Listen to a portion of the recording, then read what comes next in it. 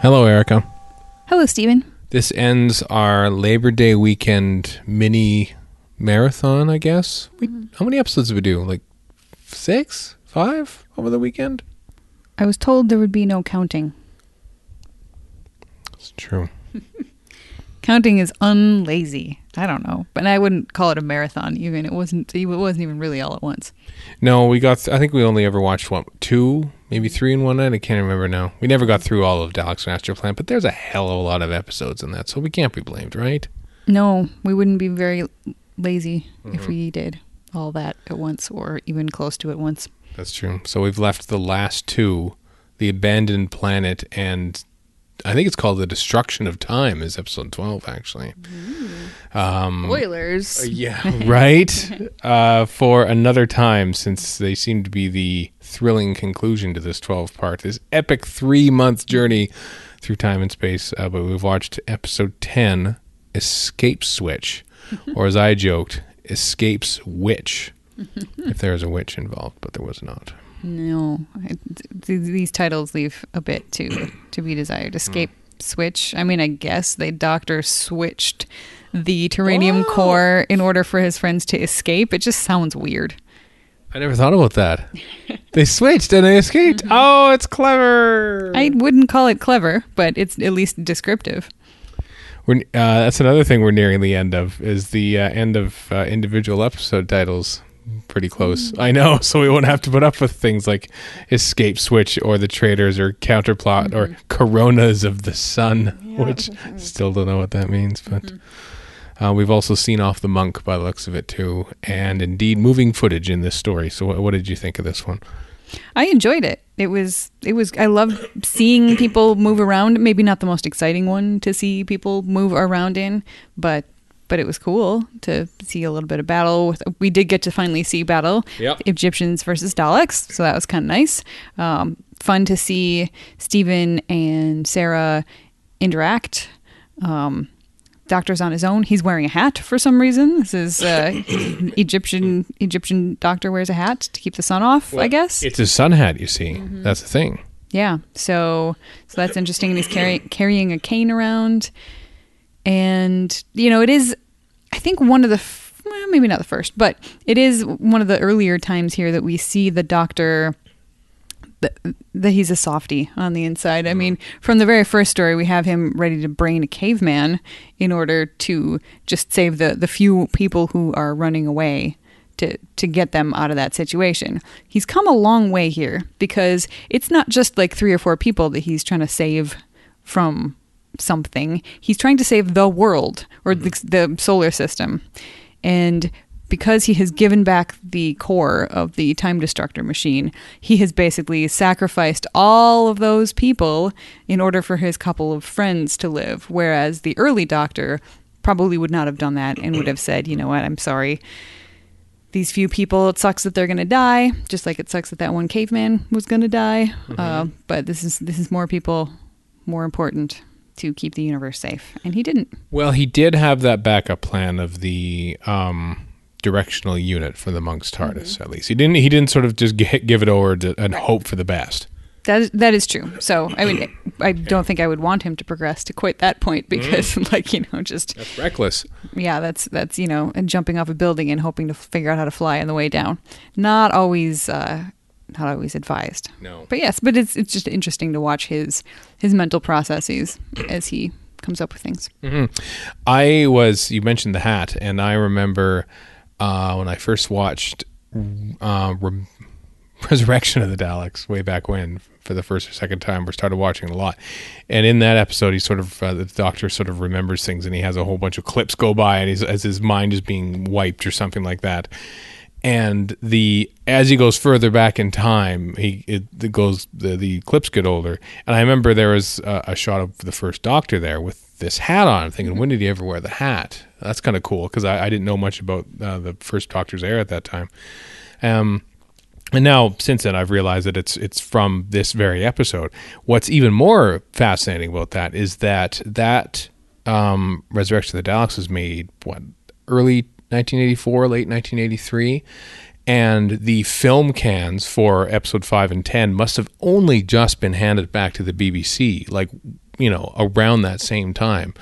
So I'm not even sure if much of a hoopla was made about it at that time, but like that brief clip that you see in the upper corner in the screen in Resurrection of the Daleks was the first time anyone's seen anything of the Daleks Master Plan since it originally aired.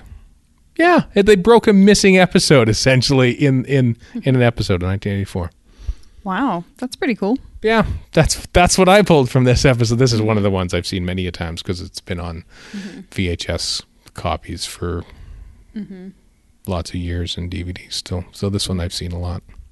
Yeah, I find the monk pretty annoying, so I'm happy I'm happy to see him go. Yeah, I thought that the interplay between him and the Doctor was interesting in the Time Meddler, but here I just find him like an annoying little kid. Like he's the obnoxious kid in class who knows what buttons to push to be extra obnoxious, and just the way he's trying to make, I don't even know if he's actually trying to make Sarah and Steven think, oh no, I'm innocent, because he's laying it on so thick. It's like, no. His goal is not to make them believe him. He's recognized that they don't believe him. So his goal is to just be as obnoxiously ingratiating as possible so that they won't like him, so that they'll stop paying attention to him so he can run away or something. Because every time he speaks, I just want to punch him in the face. Whoa. Yeah, I know. You didn't have this reaction at the Time Meddler the last couple episodes, did you? No, not really. I mean, he was starting to be kind of a little bit annoying when he was interacting with the Doctor in the last time we saw him here. But now at this point where he's just, oh, I'm so innocent. How can you not trust me? I hate it. I hate him so much. And I'm not saying I hate the writing or it's just it's a good performance of a character that we're not supposed to like, I guess. Oddly enough, though, you think about like how obstructive he's being right now, and it's sort of like kind of tagging along with Stephen and Sarah before he can sort of gain his own upper hand. In many ways, I'm just thinking about this right now, the character of the monk is not entirely dissimilar to the characterization of the Master, a.k.a. Missy, as of late. She's very mischievous and childish and kind of obstructive, until she can get her own way. Yeah, but the thing is, she does it with style. He does it like the obnoxious little kid who is me. Like that is the feel that I get from him. Whereas I think Missy actually did that exact thing in an episode. But yes, go on. Except that she's almost meta about it. She's clearly bananas, as she says, and the monk isn't. He's got all of his faculties and is not playing mad in any way, shape, or form. Right. Whereas she's playing weird and mad and random, and all of those things put together actually work pretty nicely because, it's kind of like doing it with style, switching back and forth from one thing to another. One moment she's being very serious and the next moment she's being over the top and silly. And like when you have that kind of emotional whiplash happening, I could see how that might be annoying for people too, but it comes off as very different from what we've got here with the monk, which is just trying to be ingratiating in the most obnoxious way possible. I wonder if the monk was the glass clown at Time Lord Academy back in the day, perhaps, and he's never really lived up past that. Now that he's out about in the world. Oh God, there's no question. Yeah. Yes, that is the kind of kid that.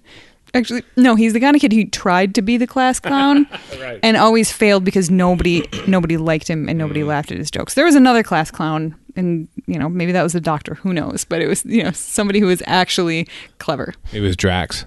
I bet it was Drax. It was probably Drax. Yeah. Mavic Chen is feeling very, very sure of himself. I love how he swats the Daleks' eye stalk out of the way, and he's acting very smug that he's got the tranium core back and all that. Yep, he is definitely. I don't know. It strikes me as getting like, I feel like he's a little too big for his britches. His downfall's got to be coming sometime soon, because I don't think you get to slap the eye stalk out of the way of a Dalek and then live for terribly long after that. They still needed him at this point, so he's still around, but. Yeah, honestly, though, he's not actually being effectual in any way in this episode. He's not doing anything except for being the one to issue the challenge to the Doctor and then being the one that the Doctor turns the core over to.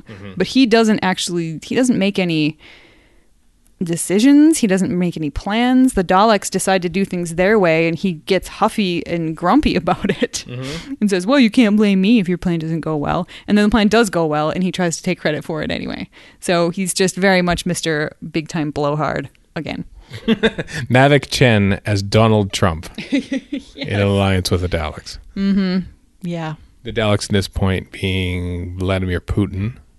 Sure. Trying to draw real world parallels to this story from 1966 and failing. A little bit. Anything else about this episode?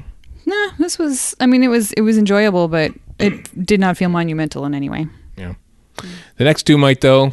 The shocking, thrilling conclusion to the Daleks master plan. Whenever we get to it, we were looking at our calendars tonight, mostly your calendar because you're a busy podcast person. Wonder when the next time I'll get to these next two Dalek episodes are, but whatever. People watched it over 3 months in 1965 and 66, so we can wait a few days to watch the last two episodes if we need to, right? Few days, few weeks, lazy Doctor Who. All about the lazy. Well, actually, I'm all about the super busy. That's true. And just the lazy on this podcast. Yeah. I look forward to it, though. Oh, I do too. I am not putting it off. Certainly not. Not on purpose. Good. But until then, goodbye. Goodbye.